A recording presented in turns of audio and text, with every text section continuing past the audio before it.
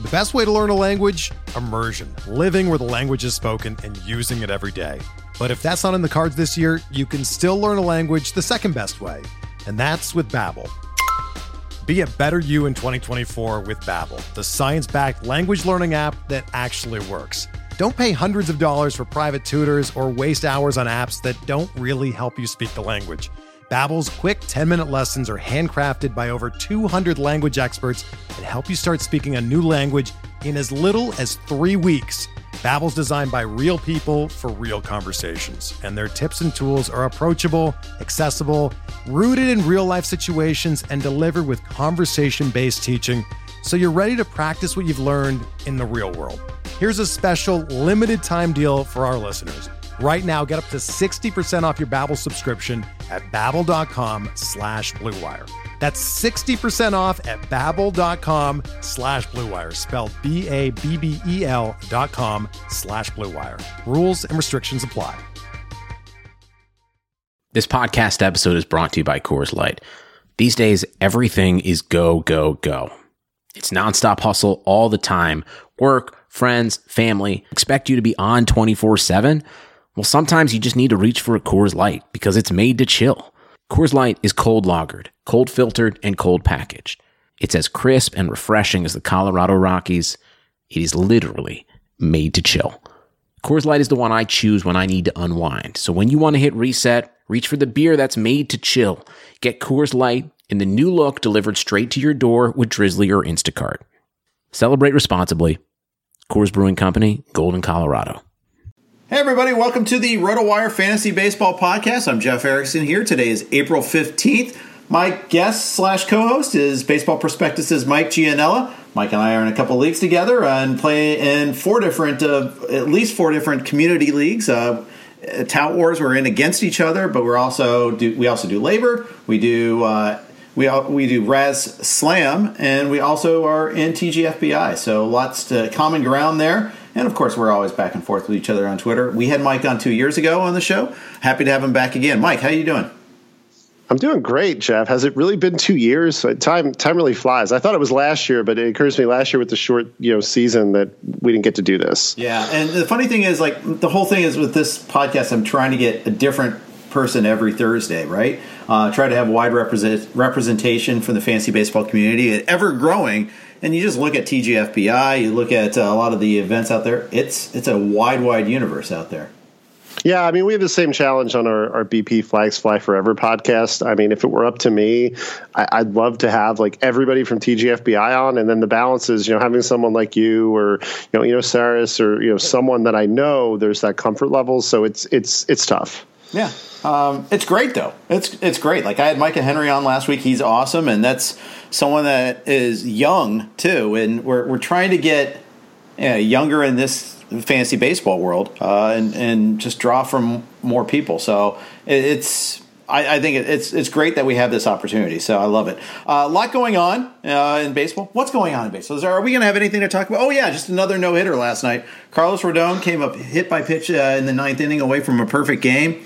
What a wild story he was. He was actually non-tendered in December by the White Sox. Anybody could have had him. He re-signed in late January, retooled his mechanics. He's throwing 4 miles an hour harder than he did last year and was hit 98 and 99 on his last couple of pitches with all that adrenaline going. Anybody could have had him for the taking. It's kind of like when Edwin Encarnacion got DFA'd by the Blue Jays. The A's claimed him. A's tried to slip him through the 40-man, and the Jays claimed him back. There's a lot of coulda, woulda, shouldas out there. Yeah, I was thinking about JD Martinez. He was another one, with the Tigers, and everybody, kind of made fun, and it's anyone could have had him. I think in Rodon's case, a lot of injuries, a lot of inconsistency, and then later on some command issues as his walks per nine just continued to spike. And I know what you're saying. I'm a little surprised that nobody or that someone didn't take a stab on him. I do wonder what makes it a little bit tougher this year. Is the lack of minor leagues. You only have the alternate sites. Mm-hmm. Some teams might have looked at it if we had a minor leagues to stash him in. I know they're playing some games now or some spring training at the alternate sites, but it might be a little more difficult. Still, yeah, I mean, seeing what he did last night and, looking even more so back at the potential he had, I'm a little surprised that one team, like say like the Pirates or a second division team, say, you know what, like let's see what we can do. I laugh because I was just going to throw out the Pirates as the example. What's stopping them from taking a chance? And there's like 10 teams in baseball. The Texas Rangers should have been all over this. Although it takes two. I mean, maybe they were trying to sign him, and he's like, no, I'm waiting. The Sox said they're going to sign me in January. It's just, it could have been one of those unspoken things that we didn't know about, too. But nonetheless, missed opportunity for a half the league. This is two great starts for him. He was really strong against Seattle, although he worked up his pitch count pretty high early in that one. But he's getting a lot of swing and miss right now, and that's the thing you'd love to see. Yeah, again, Rodon is somebody I was pretty hot and heavy on back when he was, back when he was a prospect. And I'll admit, like I finally gave up on him just because you got to the point where you're like, it just never looks like it's going to happen. It's kind of sad. I think a lot of this comes down to health. Like if he's healthy and he can stay healthy for, in this season where we're not expecting a lot of pitchers to, throw even 180 innings, if he can stay healthy for 130, 140 innings, I think he's going to be a pretty big asset. I'd agree. And the thing is, it is health, and it's patience with health. It's not just that, okay, he's hurt and he's coming back. It's, okay, that first year he comes back, he's not going to have everything. Maybe not even all of the second year, especially with last year being such a weird year. It almost takes 3 years for you to, it's hard to remain patient through that. And it's hard for us as fantasy players, especially when we're dealing with imperfect information. Yeah, and I think what's tough is unless you're in a dynasty with really really deep reserve lists, even in keeper, and this is my issue with Rodon way back when, there was a contract clock, and I'm like, well, how long can I keep extending him or pushing more of an investment into him, and that's what really makes it tough. The other piece too, we see this Rodon and Freddie Peralta. There's so many pitchers that kind of fall under the line, and even in a 15-team mixed draft, that you kind of feel like, well, I'm going to find one of these guys, even if I don't necessarily draft them. Yeah, I think that's smart. And the thing is, you keep on digging with that. You keep on trying to find the next Devin Williams, as Scott Pianowski always likes to say. Don't try to jump on maybe that guy, but get the next one of those guys. Pay attention. And it might be the kid in Boston, for instance, the Rule 5 pick, and his name has escaped me with the. It will come to me by the time I finish my thought, but it's just the point is they're plentiful. You just have to keep looking; they'll pop up. With starting pitchers, it's a little harder to find those guys. Yeah, it's a little harder. I know with relievers, you're absolutely right. They're a dime a dozen, and Whitlock. Scott's right. Yeah, I had a feeling you were talking about Whitlock. I just didn't want to say the wrong name. But yeah, no, you're right. I mean, starting pitchers, it's a little more challenging unless you're in a standard mix. But I think even so, I've kind of gotten ADP off my brain. But Rodon, I know was nowhere with ADP. Everyone, if he was taken at all, in TGFBI or NFBC, he was a reserve pick. He wasn't somebody who anyone was really even looking at. He was someone I think people were looking at in March of I'll take him on reserve. I'll see what he does for a start or maybe 2 starts. And if he stinks or he's hurt, I just cut him. Yeah, and List got him in tout in the reserve rounds of an AL only league, crying out loud. Yes, it just shows how far off the radar he was for us this year. And there were reports at the end of the spring training they had won the job, but you really had to be kind of paying pretty close attention to that.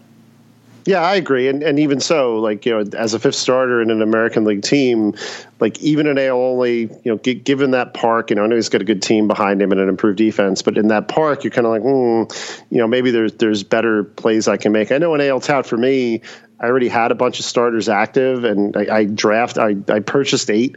I didn't want to add any more in reserve. I wanted to make all my closer plays there. I actually got Julian Merriweather, which I know you've praised me for offline, which right now he's hurt, but looked good for a couple weeks. Mm-hmm. So some of that's just strategy too. Some of that is even in AL only, there's only so many stabs I can take. My stab there was Casey Mize, and for a buck. And while Rodon right now looks better, I don't feel bad about Mize. No, Mize not at all. Again, a pedigreed guy getting a chance. Struggled initially and struggled in spring training too. Is the funny thing, and that's probably why you only got him for a buck. That also, and that's why he didn't get brought up sooner. But yeah, so far so good as far as that goes. That was fun to watch him against the Astros. We'll talk more about that series in a second. Finishing up on this no-hitter, this game, There's a couple other stories in this one. Yermin Mercedes hit a ball that just landed in that game, the first inning, just continues to crush. I got him in my home league, actually.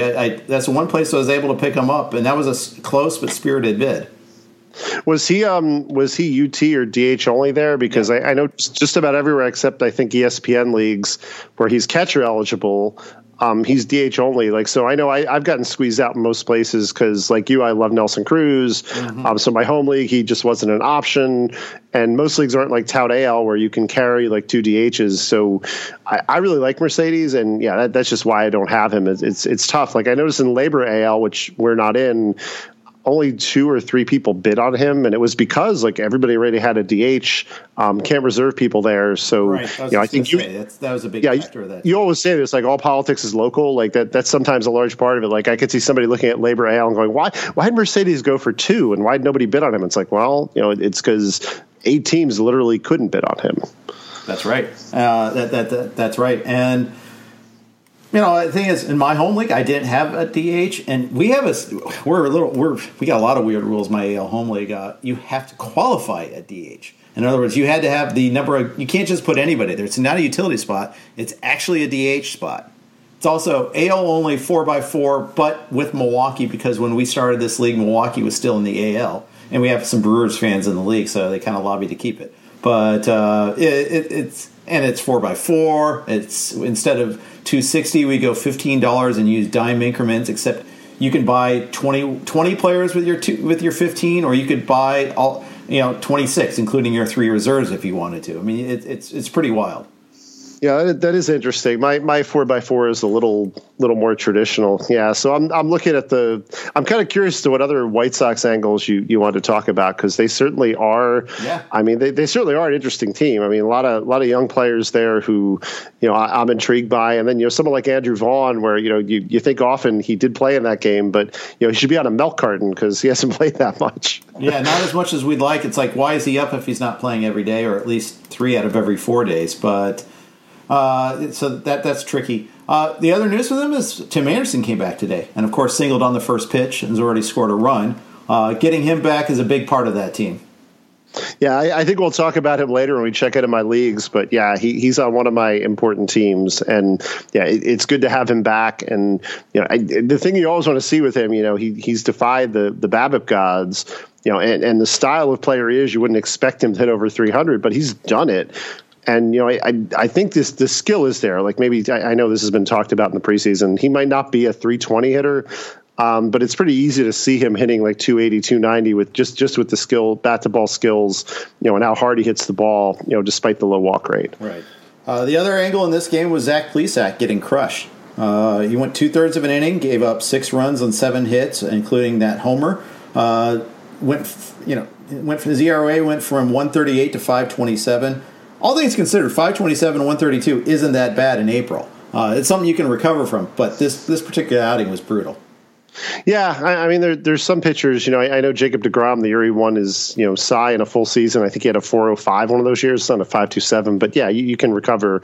And I'm not comparing Plesac to deGrom, just more building on your point that a 5.27 after 2 or 3 outings isn't fatal. But it was funny. I didn't even see the start because I went to turn the game on and he was coming out, and Trevor Steven, or is it Stefan? I'm not sure which was coming in.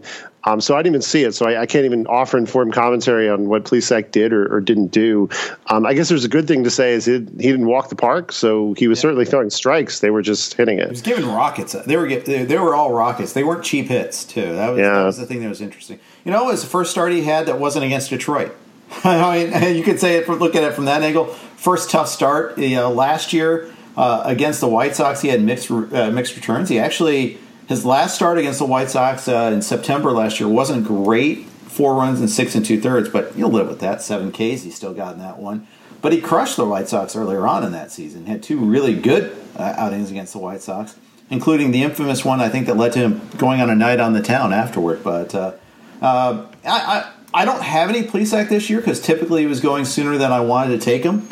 I was pushing down Central Division pitchers. In particular, Cleveland scared me a little bit, even though just because the lineups they faced were so fantasy friendly. But not declaring victory on this one because the White Sox are really pretty tough. Yeah, I'm with you. I didn't have any Plesac, and I was lower than everybody else. But yeah, exactly. I don't want to go too far there on Plesac and say he's a bum. He's going to put up a 4.5. I think he's a good pitcher. I was just expecting more of like a 3.5. This year, like something in that ballpark. As opposed to the ERA he put up last year, which was a 2.28. And I think this is the thing about 2020. If somebody in 8 starts puts up a 2.28. You're going to look at it and think it's unsustainable. I think a lot of people have looked at last year's numbers and go, ooh, maybe he can put up a 3 or a 2.9. It's like, well, that's hard for almost any pitcher to do unless they're a true ace. And that's just it with Plesac. I think he's fine. I just don't think he's a true ace caliber on that level. Yeah. And I'm not that far off. I think I had like a late 5th round grade on him, maybe early 6th, which could have gotten him in some leagues, but yeah, I agree. I was one pick away from getting him in TGFBI. Actually, I think I took a hitter right before him because I was sitting at the 2 spot. So I was thinking I'd get him on the way back if he came to me. He did not come to me. Who knows? I might be regretting that later. Maybe not. We'll see. Yeah, maybe you can trade for him in tout. I don't know who has him, but that's the nice thing about some of the leagues we're in is you can always make trades if you have some FOMO. Yeah, that's right. Or play DFS. One of those two. Just hopefully you didn't play DFS last night with him. He was on Larry Schechter's roster, by the way. Larry does trade, so it's possible.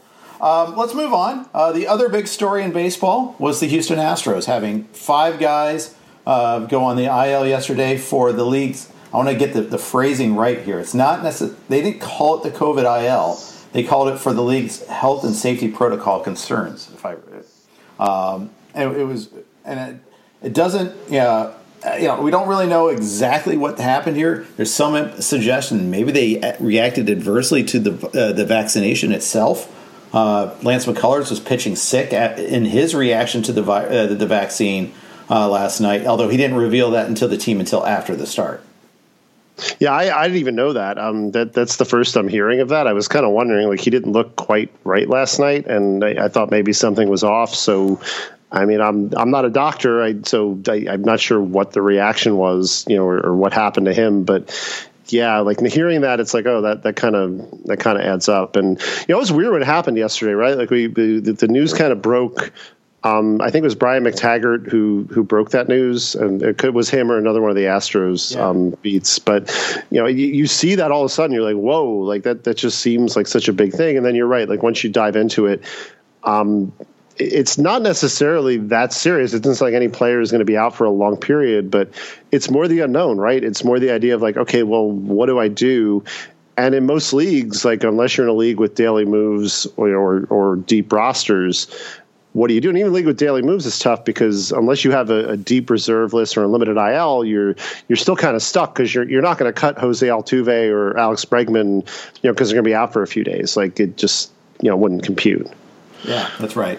So the tough part is which is tough for us is more like the NFBC or TGFBI and where you have the moves on Friday for the weekend. Do you bench them, or do you hope that they come back on Saturday? That's the tough part. We're hoping to just dig for the right information on that. Yeah, and then you have some cases my TGFBI. I already have so many players on reserve who are injured that I don't even think I can do anything with Bregman, even if I wanted to. That's not quite true. I'm looking now. I could slide Votto to corner, I think, and put Gregory Polanco in. So yeah, that's the question. It's well, do I want 3 days of Gregory Polanco, who has outside of yesterday really hasn't looked good? Or do I wait and hope that I maybe get a game out of Bregman? It's a tough call. It's a travel day today. I don't even know if they traveled with the team. So that'd be something to keep an eye on, and just wait until the last, as late as you possibly can. You just have to figure out and exactly who's going to be who's going to be playing when and where. And that, it reminds me to bring up the schedule, see if there are any day games tomorrow. I'm assuming the Cubs are at home, but it's early season. They may not. Friday night, Friday is almost all. I think it's just the Cubs tomorrow, unless something has changed because of it's just the Cubs. Atlanta and the Cubs. That's the only day game tomorrow. Hey, it's a normal baseball day. Don't get me wrong. I love this slew of day games. I've actually thoroughly enjoyed it. As someone who gets to work from home, that's really nice, and just being able to just throw it on while I'm working. Yeah, I like it too. My rule about games is I kind of wish there were like 2-day games just in case there's a rain out. Like, so tomorrow, for example, if something, goes wrong with the weather with the Cubs and you've got nothing, then it's like, I was kind of banking on that one game and now I have nothing to watch. Yeah, that's true also. You may just have to do work or something. I don't know. Yeah, God forbid. Yeah, can't allow that. Okay. But, looking at the Astros as a whole, they got swept by the Tigers. So it wasn't just yesterday. I mean, you mentioned Casey Mizer earlier. He threw a gem. Then Jake Odorizzi was getting homered against repeatedly by Akil Baddoo and others and friends. And then yesterday, of course, McCullers didn't have his best stuff, and he got knocked around pretty good. Yeah, isn't it funny how like a week ago we were all talking about how bad the Athletics were, and I think I heard you and Scott Jensen. I know Scott's an A's fan, and he was despondent over the A's. And a week later, the Houston gets swept. They're 6-6. They're in third place. Coming into today in the AL West, and the A's are right there. The A's are a game behind them. The Angels are 7-5. It's wide open again. It just things change in a hurry. That's always the thing with April, right? Like we're always like looking at what recently happened, but it's just we're still 12 games in. Like there's still so much that's going to change. Red Sox have won 9 in a row after getting swept by the Orioles, but they're losing today to Michael Pineda getting shut out 2-0 in the 6th. Things can change really quickly in this game, and that's part of the beauty of it.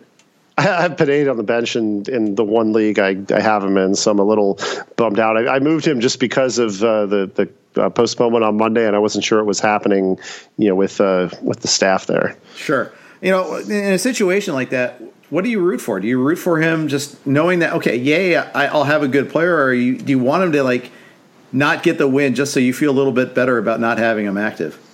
I mean, I'll be honest. If he could have the good performance and not get the win, that would be the best of both worlds. Like if he goes, 6 innings, gives up a run, and it's a no decision, then you're kind of like, okay, well, he had the good outing, but I didn't lose a win because wins and saves this year. We know saves in particular, like they're so precious, like they're so hard to come by and figure out. So if you leave a win on your bench, if you leave a good outing on your bench, you're like, whatever. I mean, it happens. If you leave a win on your bench, you're like, I really could have used that. I left David Peterson on my bench yesterday in 3 leagues.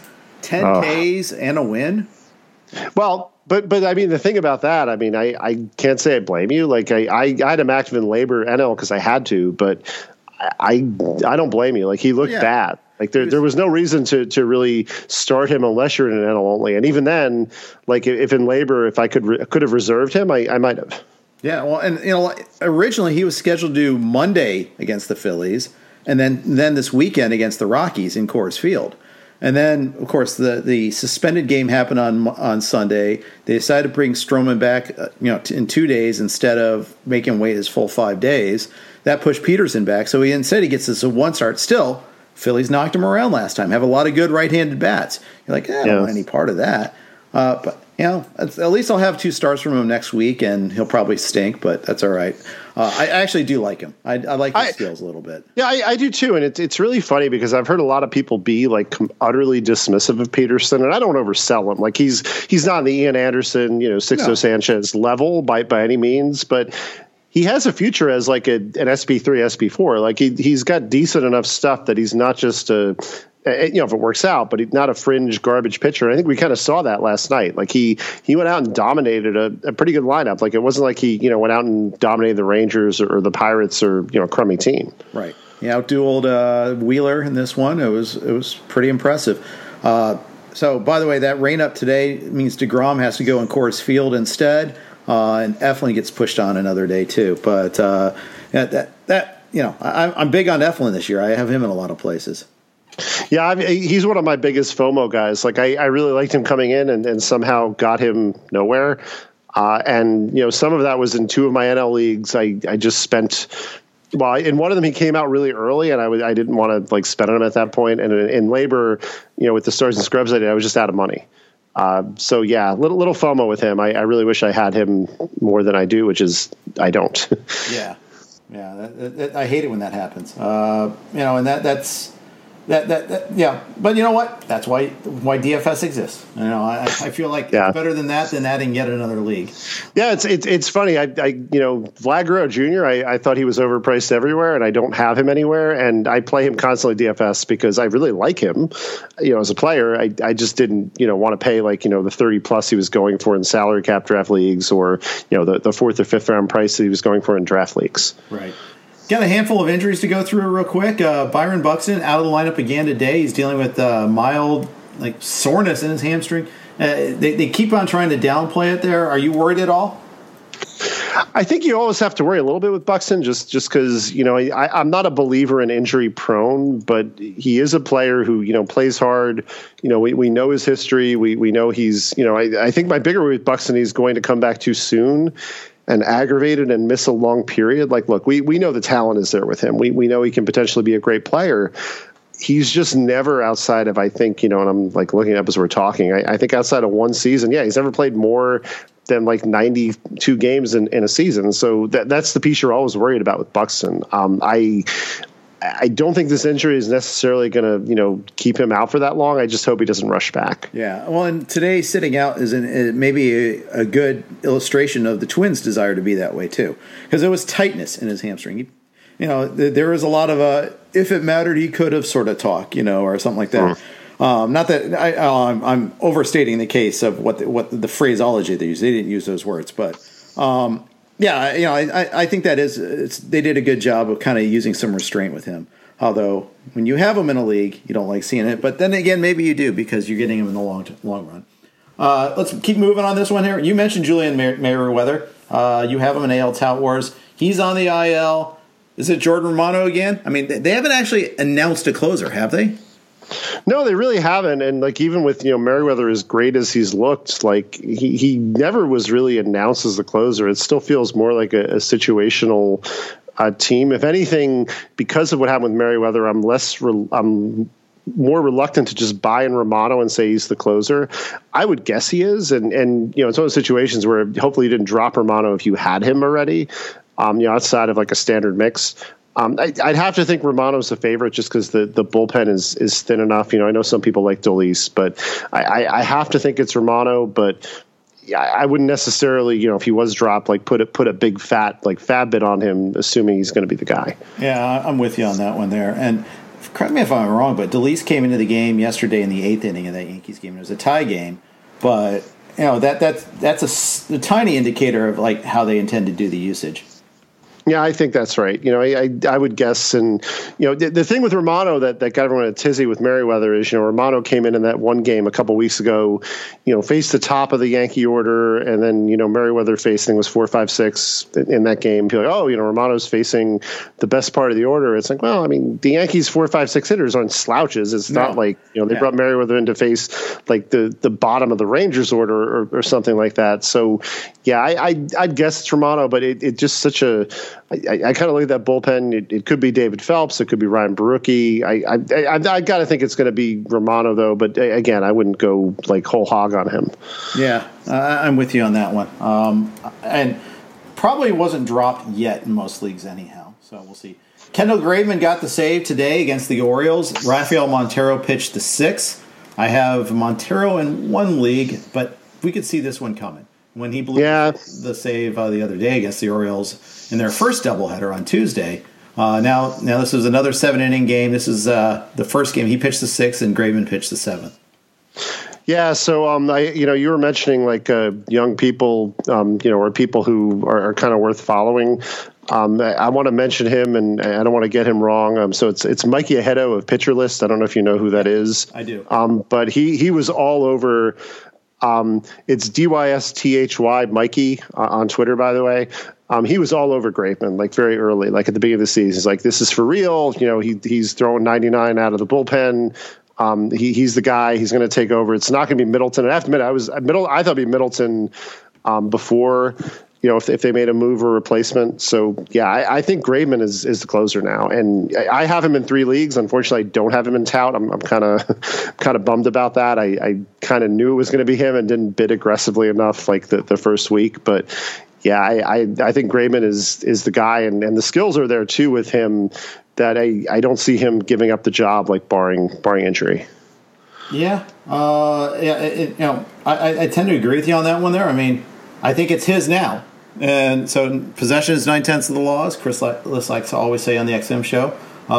It's pretty clear that's the hierarchy. So we'll see how it goes. Marco Gonzalez got his first win. He looked terrible in the first inning of this game, and then shut him down for 4 more innings after that. And I don't love 7-inning doubleheaders. I'm okay with it. I had another Twitter thread going. I was like, give me the 7. I'll take the 7-inning doubleheaders if we can get rid of the man on second base in the extra innings. That's how I feel about those new rules. What do you think? Oh, I could not agree more. I mean, I get the 7-inning doubleheaders, and honestly, if you really are interested in making games shorter, not that I want this, I'd rather have all 7-inning games than the goofiness of a runner on second base in the 10th inning. It's so. Give me ties even. I'd rather take a tie after, say, 11 or 12 innings than this. It just doesn't feel like baseball. It feels almost like having a home run hitting contest or a pass punt and kick competition in the NFL. It just doesn't quite feel right. Yep. Yeah. I understand that you don't want to tax the bullpen too much, but my goodness, there's 13 pitchers, 14 pitchers on every active roster now. How taxing can it be? Yeah, I again I think with COVID last year and it being more prevalent and cases being higher, I understood.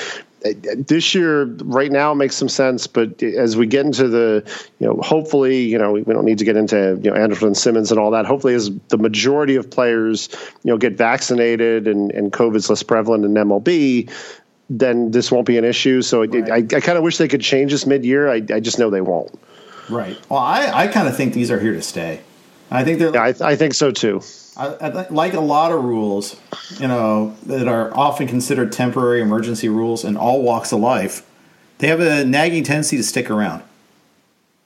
Yeah, I mean, it could be a chip in the next CBA, but it doesn't seem like something the players are necessarily going to push back on. And I think the intent of both of the rules makes sense. Like I kind of get the idea. If you're a player, you don't want to be playing a regular season game that's 5 or 6 hours long. I know it rarely happens, but I get that. I just wish there were a better way to fix this than the runner on second in extra innings. Same here.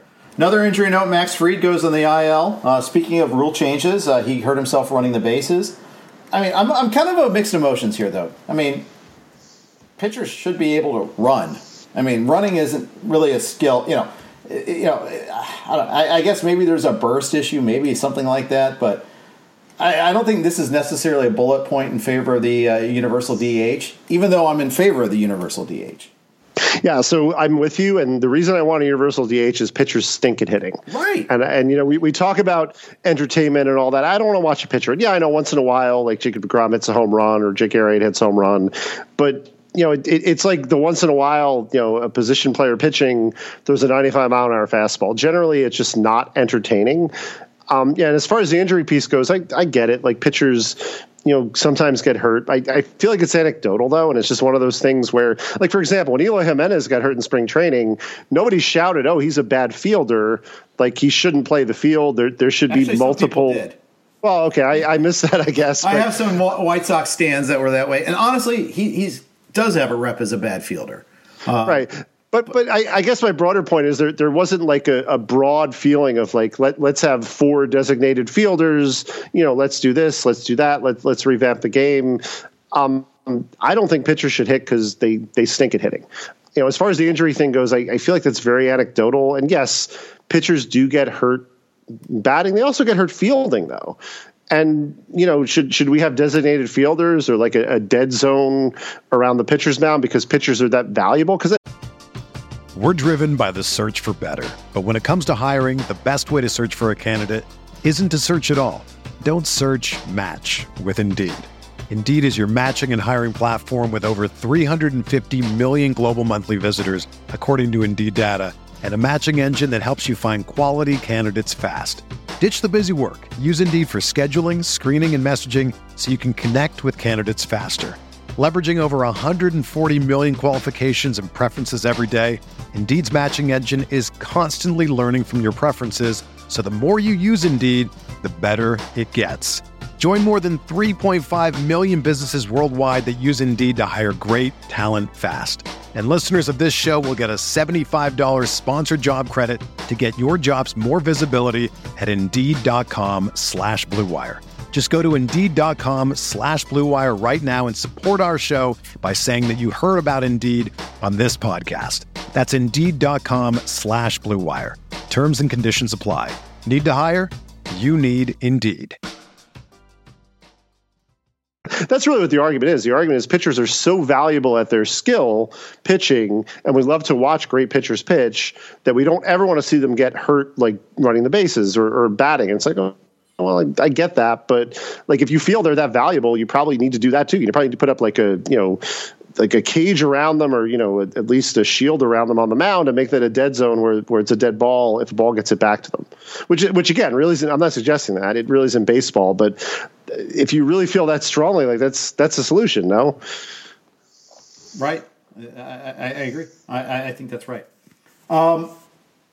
Let's move on. Like any good team, hiring the right employees for your front office is just as important as recruiting the best players for the game. That's why you need Indeed. Indeed is the job site that makes hiring as easy as 1, 2, 3. Post, screen, and interview all on Indeed. Get your quality shortlist of candidates whose resumes on Indeed match your job description faster. Only pay for the candidates that meet must-have qualifications, and schedule and complete video interviews in your Indeed dashboard. According to Talent Nest, Indeed delivers 4 times more hires than all other job sites combined. Get started right now with a free $75 sponsored job credit to upgrade your job post at Indeed.com/Blue Wire. Get a $75 credit at Indeed.com/Blue Wire. Indeed.com/Blue Wire. Offer valid through June 30th. Terms and conditions apply.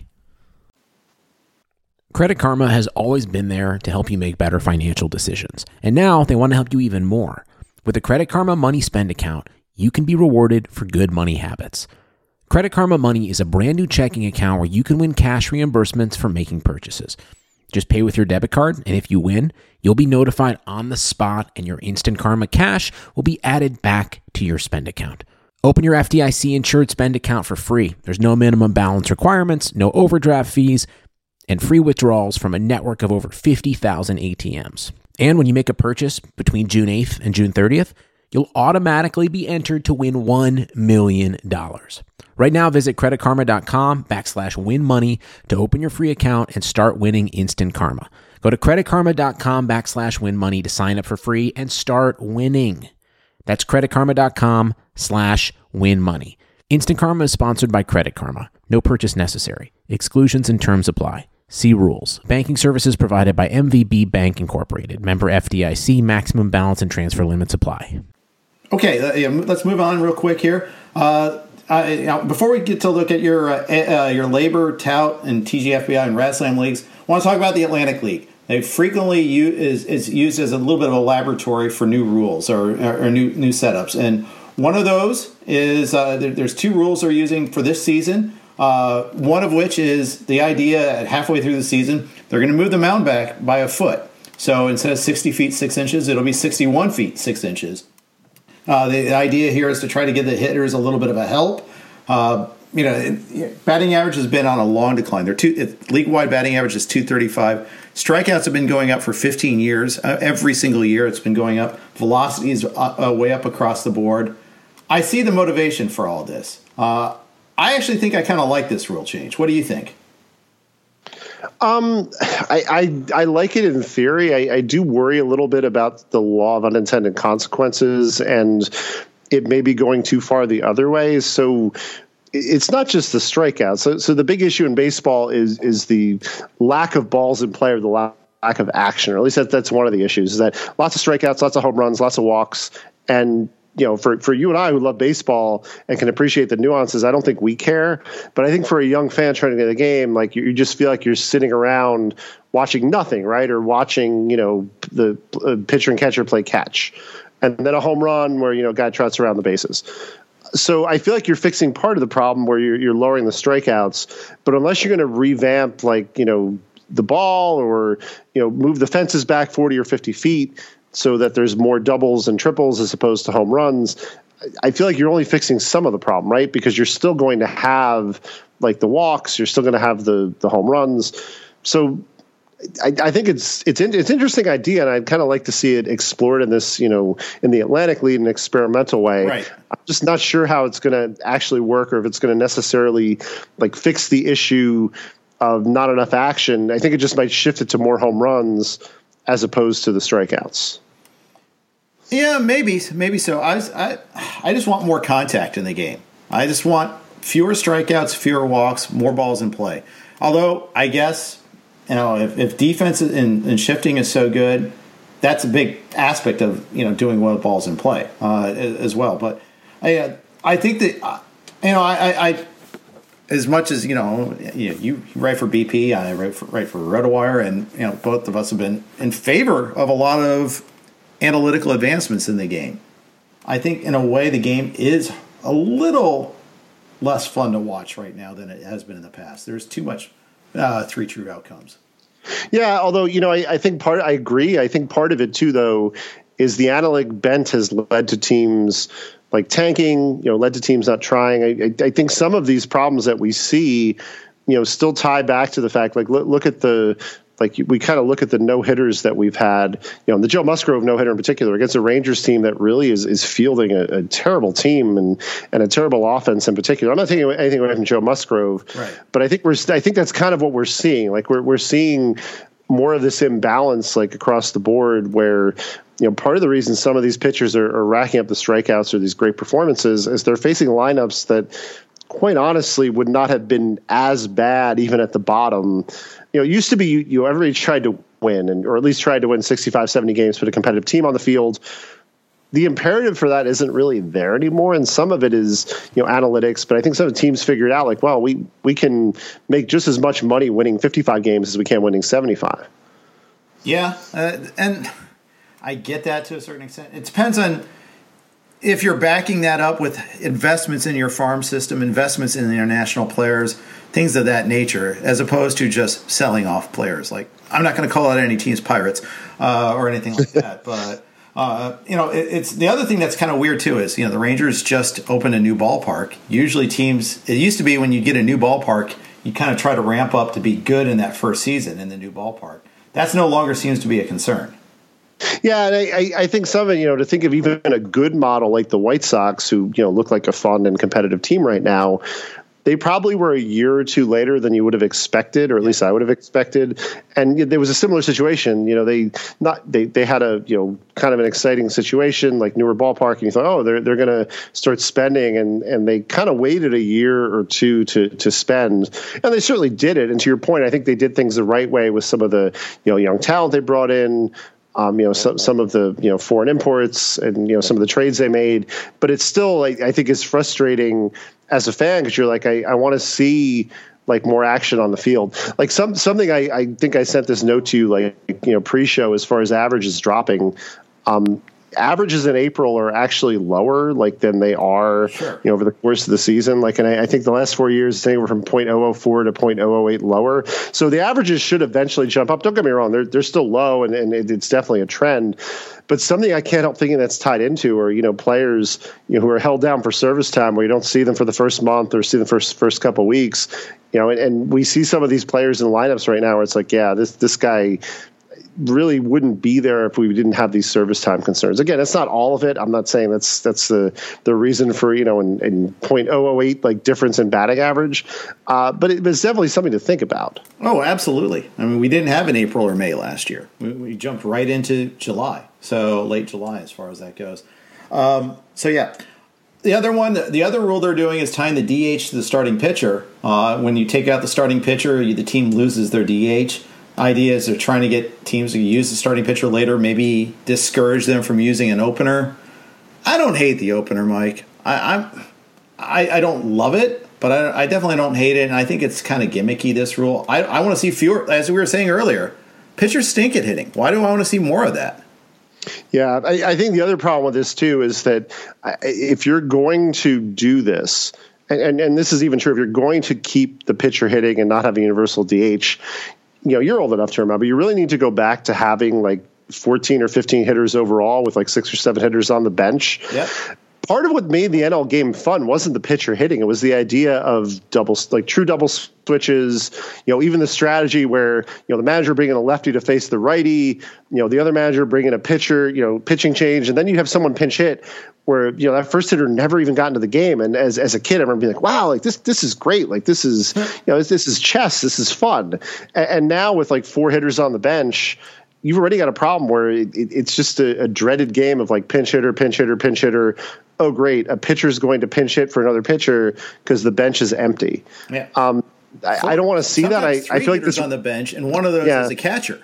Well, as a catcher, right. So I feel like this is just going to kind of exacerbate that. And unfortunately, I think what it's trying to do is it's trying to get teams to be like, all right, well, stick with your starter for, 6, 7 innings, whatever. It's like, well, I don't think teams are going to do that. I think teams still look at it like, well, the starter is not as efficient the third time through the lineup. We just want to pull him. So it's just going to lead to more DHs, not hitting. And yeah, I like watching JD Martinez and Nelson Cruz hit. Like why do I want to see them out of the game in the 6th inning? Yeah. And I think it's also, I think it's more like, and that is annoying. That is really annoying. Now hopefully this doesn't get out of the Atlantic League. And maybe this is like they want to see their pitchers develop more and trying to discourage openers in the minor leagues or something, I guess. I don't know. Just throwing that out there, but anyhow, that one is. Those are the 2 ones they experimented with robot umps last year. There's been other experiments that they've done in the past. It's kind of a fun league to do that. Quick note from our friends at Underdog: football season approaches, and you've got to check out these new best ball leagues on Underdog. Best ball is the ultimate test of your live draft skills since there's no in-season management. That's right. Draft your team, and Underdog automatically credits you with your best performing players every week. You don't need to play the waiver wire or worry about trades. It's just the draft. Who doesn't love drafting? In Underdog Best Ball, you can draft as many times as you want because you don't have to do any roster management, saving you loads of time. Underdog's Best Ball leagues are drafting right now, starting at just $3. Once the season starts, Underdog also has daily fantasy and an all-new pick'em game. Go download the Underdog app now to get in on some best ball before the season starts. Enter promo code ROTOWIRE with your first deposit, and Underdog will honor a money-back guarantee during your first month. Love Underdog or get your money back with promo code ROTOWIRE. Search Underdog in your app store and enter promo code ROTOWIRE. All right, I'm Jeff Erickson. I'm here with Mike Gianella from Baseball Prospectus. Mike, let's talk expert leagues. We just did a read for a best ball league. One of the ones that you and I are both doing is RazSlam, which is modeled after the NFBC cut line. It's a points league. It's best ball. And we had 2 very different drafts. Obviously, we're not in the same league. Ours was very hitter heavy. Yours was somewhat pitcher heavy. It was similar to more of the season-long drafts that we're in. How's it going so far there? It's going okay. I think I'm in a tough league in the sense that I think I'm in 4th or 5th. I'm pulling it up now. But I'm kind of on that. Yeah, I'm in 5th, but I'm like 71st overall, which isn't bad. Like given how many teams there are, overall at all the RazSlams. I've had some injuries early. Bellinger, we mentioned Bregman. But the funny thing about the approach, you mentioned this with pitching. So I didn't take pitching until like the 7th or 8th round. I think Zach Greinke is my ace. But I went deep in pitching, so I have Steve Matz. I have a couple other pitchers like that who have worked out really well, and that's kind of the key to these contests. Is the players on top are certainly important, but it's the volume that matters. And if you can get some like plays late, like Steve Matz, someone I wouldn't have touched in a non-best ball league, but a league like this, I'm like, well, if he works out and there's still something left, great. If there isn't, I cut him in the first FAB period, which we just had on Tuesday. Right. And so who did you end up getting in FAB, and who did you end up cutting? I was more conservative in FAB than I should have been, perhaps because I didn't get that much. I cut, let's see, Julio Teheran. Like I mostly cut injured players. So I cut Kirby Yates. Unfortunately, he was my first or second closer. Yeah, so most of my cuts were easy. So I cut Kirby Yates. I cut Julio Teheran. I cut Josh Lindblom. I cut Joaquin Soria. And then I cut Orlando Arcia, who I think was my last or next to last pick. So, and players I got weren't that exciting. I got Donovan Solano, which again in this league, where volume kind of matters and also hot hand matters. It's nice because if Saul has a great week, he's in my lineup. If he doesn't, he replaced Garcia and he's probably just on my bench. I got a Trevor Cahill. Probably the one big player I got was Kendall Graveman, who I got for $1. We were just talking about him. And he was my 8th choice of like all these different like closers that were on my list. So I was pretty happy getting Graveman for $1. I think he's going to wind up closing. Yeah, that's why you fill out your 7th and 8th options. Sometimes they work out, and especially in a best ball where you want to have every single roster spot being employed in some sort of form. I think that's great. I picked up Lou Trevino and I picked up Zach McKinstry, which that one went unopposed, which frankly I was a little surprised about. That I got him for I way overpaid for him, got him for $115, but I know playing time is the concern with him. But again, it's best ball, so all it has to do is like get a hot week, and he can. If he's not making outs and he has 2 or 3 good games, that's probably going to be good for your lineup that week.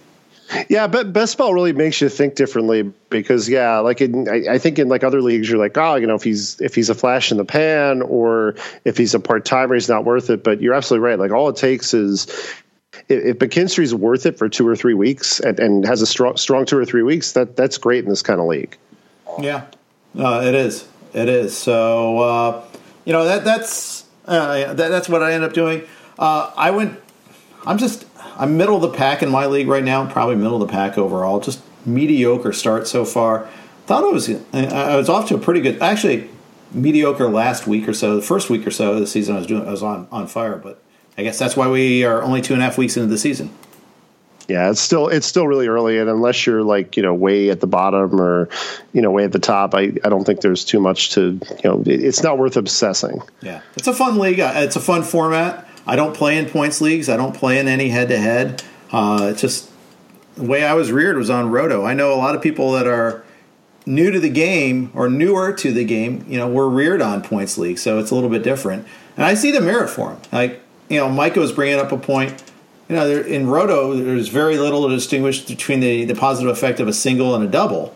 However, minus, of course, double and triple, gives you greater RBI and run expectations, but the actual hit itself, there's no difference. And yet they're clearly better outcomes. Yeah, I mean, as much as I like Roto and as much as I like the category movement, I do like that fact. I also, something about this format I like is I like the idea that, if a pitcher has a bad outing or an awful outing, you're just not going to see it on your roster unless you only drafted 10 or 11 pitchers or had a lot of injuries. But that's something I like. You don't have to worry. It's like, my pitcher gave up 6 runs in 2 innings. It's going to hurt me. It's like, no, it won't. Not in RazzSlam. No, it hurts you because it's just one guy that you can't use that week. But it doesn't have everlasting damage either. Unlike the Plesac outing yesterday, which will leave a mark for a while. I think that's the difference there. All right, let's move on to same platform, different format. TGFBI, also being run on the NFBC platform. How are you doing there? Where did you what did you do to start your league? I know you have is that the league where you have a bunch of injuries, right? It is, and so the funny thing in that league is I'm in 6th place in my league, but what's hilarious is my hitting is awful. I've got 11 hitting points, and I've in my league, but I have 71 pitching points. So the pitching has been phenomenal. The closers, I've got Craig Kimbrell and Jake McGee, so I can't complain at all. No. And I've got Garrett Cole, I've got Young Jing Ryu at the top of the staff, along with pitchers who, outside of Charlie Morton's bad outing yesterday, my pitching has been great. Hitting is just where I'm really suffering. So my top 3 hitters were Alberto Mondesi, Tim Anderson, who we talked about before, and Alex Bregman. I know Bregman just went on the IL, but it's just a rough beat where like no one's really performing. I got CJ Cron, who everybody was like kind of glad handing themselves about and high fiving, over. He's done nothing. I know it's early. I don't think things can turn around, but 11 points this early kind of makes me a little bit nervous just because not right now, but I do really need a week where my hitters like pick it up and just go off. Yeah, I hear you on that. My TGFBI, I got the Pomerantz and Melanson combo. Remember, this is early February. I'm like, okay, I'm good. And then those rumblings in March came. Oh, it's going to be Pagan. I'm like, And I left Melanson on my bench that first week, missed out on 2 saves, but long run, I won't complain too much because that was still a windfall in a way. But all in all, pretty competitive team. I'm 4th in my league, and Ariel Cohen's in this league. It's a tough league. Dan Strafford's in this league. Justin Mason. It's actually Justin Mason's league too. So it's a tough league. Ian Kahn's in the league. Corbin Scott Young. Some good players are in this league. Yeah, same thing in mine. There's some good players, and like the names people probably know are Nick Pollock of Pitcher List and Al Melchior. So yeah, there's always like 2 or 3 people in these leagues like, oh, I know these names, and you know when you get the draw. I remember Al in my draft was like right next to me, and I swear like every pick he either sniped me or I'm like, oh, like maybe that's the pick I should have made. So yeah, yeah. Don't you love it when you question yourself on that? So that's always good times, indeed. Mm-hmm. But 2 weeks ago I got second placed on all 4 of my fab bids. And I put in I only put in like significant player, all players there were no $1 bids. Let's put it that way. Going back to your example of Graveman, maybe I should have done a better job of that, getting the depth guys. But I tried to stay calm on my bids, calm enough that I won second place in all my bids there. So that was fun. Yeah, it's funny though because like for me, I got Merriweather in mine, and I think I had the second lowest winning bid in all the TGFBIs of like 113. Wow. Like it was kind of a show me bid. Like I didn't think I'd get him, and I'm like, oh, okay, that's all right. Of course, now he's hurt, so you kind of go back and forth, and then I think I spent 22 on Chris Davinsky, which at the time I thought, oh, that's okay. And of course, he's gone, and I already cut him. So yeah, that's just the nature of fab sometimes, and I think that's why, unless I'm really certain about somebody, I don't go like $400 or $500 on like one player, just because Merriweather looked great. And, I think people who spent $300, $350 on him, I wasn't questioning them, but now you sort of wonder, it's like, do you hang on to Julian Merriweather for 3 or 4 weeks? And if you spend that much, I think you almost have to, right? Like, I know it sounds weird, but it'd be kind of weird to cut him if you made that kind of investment. Right. All right. I get you on that. I kind of feel the same way. I mean, in theory, we should be arguing that cost is already sunk. If he's truly valueless, he's send him away. But he's not truly valueless. He's just out right now. When he comes back, he could go back to closing games, for all we know. Unless Romano runs with it and goes 7 for 7 or something like that, which also could happen, by the way. But in which case, then I think then you're a lot more justified in making that quicker cut. But yeah, it is fun on that, trying to deal with that. In mixed labor, I won a similar bid on Emmanuel Clase, actually. Labor, as you know, has much more restrictive fab rules, but I won him for 23. I think someone else also had 23, but my good fortune, I was lower in the standings. So yay, I won a tiebreaker that way. Yeah, I heard you and Fred talking about that, and I think you've been pretty aggressive in that league so far, right? Yeah, I'm looking at your overall. Like so you're in 10th in labor mix, but you're not way down. Like it looks like there's a big clump of teams right ahead of you. Right. That's kind of the way it went. And I've been aggressive in fab. I always am, and I always tell myself I'm going to be patient. And then Clase comes around, and you're like, I got to get him. I mean, because then I don't have to worry about closes the rest of the way. I'm fine, right? Except Karen Shack got to save an extra innings the other day. But I think that's only because Clase pitched the day before. Yeah, again, closers are so unpredictable. Like, we're all talking about the Marlins, and I'm looking today as they're playing. It looks like Dylan Floro is in to close, and you're just like, yeah, I'm pretty sure it's still Yimmy, but you're just shaking your head. The last 2 days. That's why. Yeah, okay, that's why. So that makes some sense. Yeah, I didn't even realize that. Yeah, he got the save yesterday, and then in that extra inning game, he went like 1 1/3. I may have been about the last 3 days. Point is, I think he's down today. Yeah, and it's April too, and it's April coming up the short season, so teams aren't going to push someone to the extreme. Yeah, and meanwhile the Braves have loaded the bases with no outs against Floro too, so there's that. Same thing as AJ Minter is the guy that blew the save for the Braves in the top of the ninth. I think it's because Will Smith had been active the last couple of days. So. Oh, okay, that makes sense. I think that's the case. I need to double check on that. Make sure there's no injury to Smith. Yeah, and I'm laughing because you were talking about TGFBI. So I told you pre-show, I sat Michael Pineda, and of course, because of the uncertainty, because of the cancellation on Monday, of course, he goes out and 7 innings, 3 base runners, 6 strikeouts. So yeah, I feel great about that. Yeah, good times indeed. Yeah, Will Smith had pitched 4 of the last 5 days, so I'm not surprised. He was out. And Chris Martin on the IL. That's why Minter got the chance and coughed it up, gave up 2 runs. And now it looks like Floro is going to do the same. We'll see about that. Finally, we still have 2 more. Let's go labor. I was doing the commentary on Zoom for Baseball HQ's First Pitch Florida while you guys were doing the AL labor salary cap draft. And it was... No, NL labor salary cap draft. And I was watching you do your thing, and you were going stars and scrubs, which is because I compete against you in Tout Wars.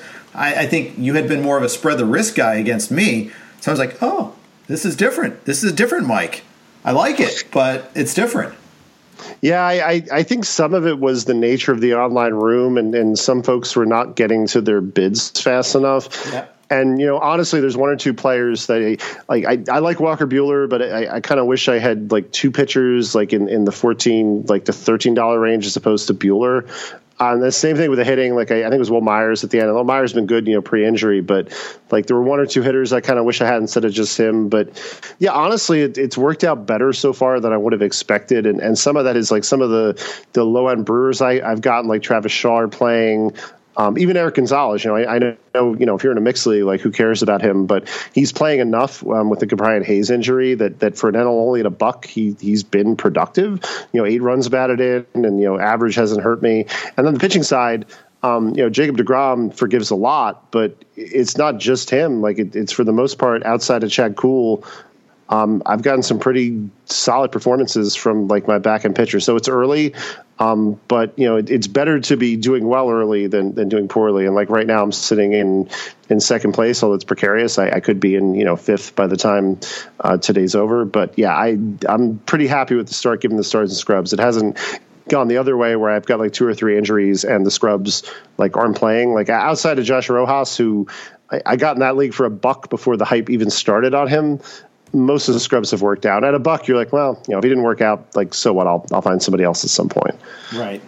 Now closers. I mean that's when you did your draft strategy, you kind of had to something had to give, and for you it was closers. You have Daniel Bard, and he hasn't had that many opportunities. The Rockies appear to be one of those special bad teams, but I think there's a lot of people like that in your league. It's not having two saves this point in the season isn't such a bad thing. Yeah, I think I'm 6th or tied for 6th in saves, and it is because there's extremes. There's a couple teams that have 11 or 9 saves, and a lot have 0, 1, or 2. And yeah, I wish I had another closer. And I kind of drafted Sean Doolittle and this is early. This is when Amir Garrett and Lucas Sims were both hurt. Thinking, well, if they're both hurt, he might pick up a save or 2. He hasn't, but he's actually looked decent. The velocity's been up, and I'm not expecting saves from him at this point, but. Yeah, you kind of live with those relievers in an NL only if they're not getting saves. The one person I'm probably going to cut this week is Andrew Miller, just because he's had a couple of shaky outings, and I think that's a slot where I can kind of speculate on somebody and hope for the best. Yeah, I like that. Made any trades yet? Has anybody traded yet in this league? No trades yet. Labor is usually quieter with trading, and Labor NL in particular, I've noticed. Than the other leagues I'm in. I know Tad AL, which I know we'll get to. There's usually a handful of trades every year. And, part of it in labor is you can't trade fab, and that kind of makes it tougher because, when you're about to cut somebody, it's always easier to go, hey, I'll give you $1 fab, or, I'll give you a couple bucks. Can't do that here. So makes it a little bit tougher. It does. And that's the thing about some of these leagues. I mean, this is an old school league, old school rules. You can't even do shuttle up and down. The only way you can bench a guy is if he's an original reserve, or if he gets sent down. You can put him on the DL if he's been, or, the IL if he's been put on the IL by his big league club. But you're afforded a lot less latitude, and that's a big deal in the NL. It means you have to either cut a guy when he's got his Coors Field start, or just take your medicine. Yeah, and it affects your draft strategy too. And the one thing I worried about with stars and scrubs was on the pitching side for that reason. Mm-hmm. I had so many pitchers. I mentioned Chad Kuhl, but David Peterson, Adrian Hauser, just a lot of those pitchers at $1 or $2 where it's I better be right, because if I'm not, it's ride or die. And part of the strategy is I took a lot of starting pitchers on reserve for that reason. Not even so much for the flexibility of those pitchers, but just to be like, okay, well, if Peterson or Kuhl don't work out, I have somebody behind them that I can shuttle in, and then, pick someone else up to kind of hope that they're the next in line. Right. That's right. Finally, the one league we're in together is AL Tout Wars. And like I said, last year you were more of a spread the risk guy. I don't think you were that this year, if I recall correctly, though. Yeah, well, last year, remember, I did the 9 reliever strategy. Oh, yeah, that's right. I thought about doing it this year, but I decided not to, although I did build my prices to kind of be contingent for it. I think I wound up spending 54 on pitching. So it is more of a stars and scrubs. I got Mike Trout for 50, but I also got Luis Robert. I'm still not sure which for 28. It's Robert. But yeah, it's closer to stars and scrubs. Like it's not quite as heavy. Probably the big mistake I made there is I kind of wish I had another like high quality middle infielder. I've got Freddie Galvis and Jose Iglesias, and I know they'll play, but it's ugly. So yeah, and I'm currently in last in large part because I had 2 early injuries in Luke Voigt and Kyle Lewis. And Teoscar Hernandez is currently on the COVID IL. So bad start, but also injuries have played a bit of a part in that, although some of his Leody Taveras has just been rough. And truthfully, if not for the injuries, he'd be on my bench. He's up because I was kind of like, well, I'm hoping he steals, but he has like 1 steal, and yeah, he just looks brutal. I think if there were minor leagues, he'd be there right now. He set the tone on opening day with I think 4 strikeouts and 5 plate appearances. It hasn't gotten better since. I've watched him. He just looks lost. Like he just doesn't look like Keston Hiura looked lost the first week and a half. I've seen signs that Hiura might break out. Like he's not swinging everything. He's taking some walks. He's taking pitches that are borderline. He's like, well, I shouldn't swing at this. Leody's not doing that. Like he's just swinging at everything and he looks terrible. He does indeed. Maybe we can find a way to make a trade here. I'm thoroughly average in that league so far, middle of the pack. 3, Bloomfield, Glennon, Rick, and Liss are all kind of like, you're kind of trading first place on a daily basis. Those are the 3 teams. I'm just pretty mediocre in that league. Hopefully it'll change. Like I said, I don't think I have a last place team. I think the bigger concern I have here is, because I didn't spend a lot on pitching, I need somebody to step forward. And, Jesus Luzardo, who I spent the most on, has kind of been up and down and hasn't been very good. And here again, I didn't spend on closers, but because I took Merriweather on reserve, and because I took Brian Garcia as a couple saves, I'm actually not, completely sucking wind in saves and, have a little bit there. Yeah. I think that's the play there. I'm hoping Cesar Valdez gets me a few and Liam Hendricks actually starts getting more saves, and then I can have some flexibility there. So we'll see about that.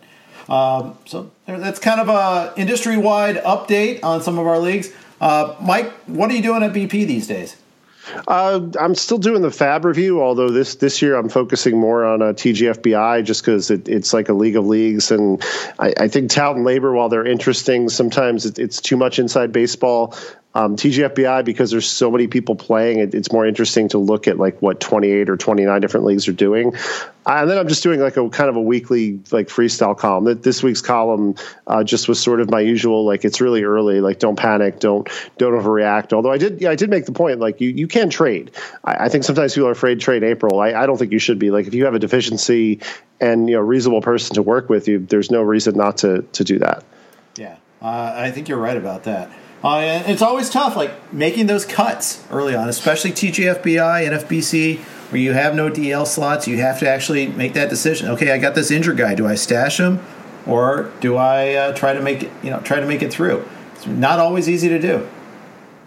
Yeah, I agree. And, TGFBI is tough because there's no, Labor and Tout, there's that unlimited IL, so you can just stash and stash and stash. You don't even have an IL in NFBC formats or TGFBI, so you have 3 or 4 injuries early. Obviously, if it's someone like Mondesi, I mentioned before, you're going to keep him. But I cut who did I cut? I cut Jordan Hicks because I'm well, honestly, I get it. He'd be a closer in a month, but I can't wait a month on him when those reserve slots are precious. He's sitting on my reserves in TGFBI right now as we speak. Yes, I fully understand that pressure. Well, for me, I stashed Bobby Witt there, so it was a kind of a decision between Witt and Hicks, and I was like, you know what, I'd rather wait on Witt a couple weeks and see what happens there. I have both Hicks and Pomerantz, by the way, and and Alvarado on my bench, and Wade Davis.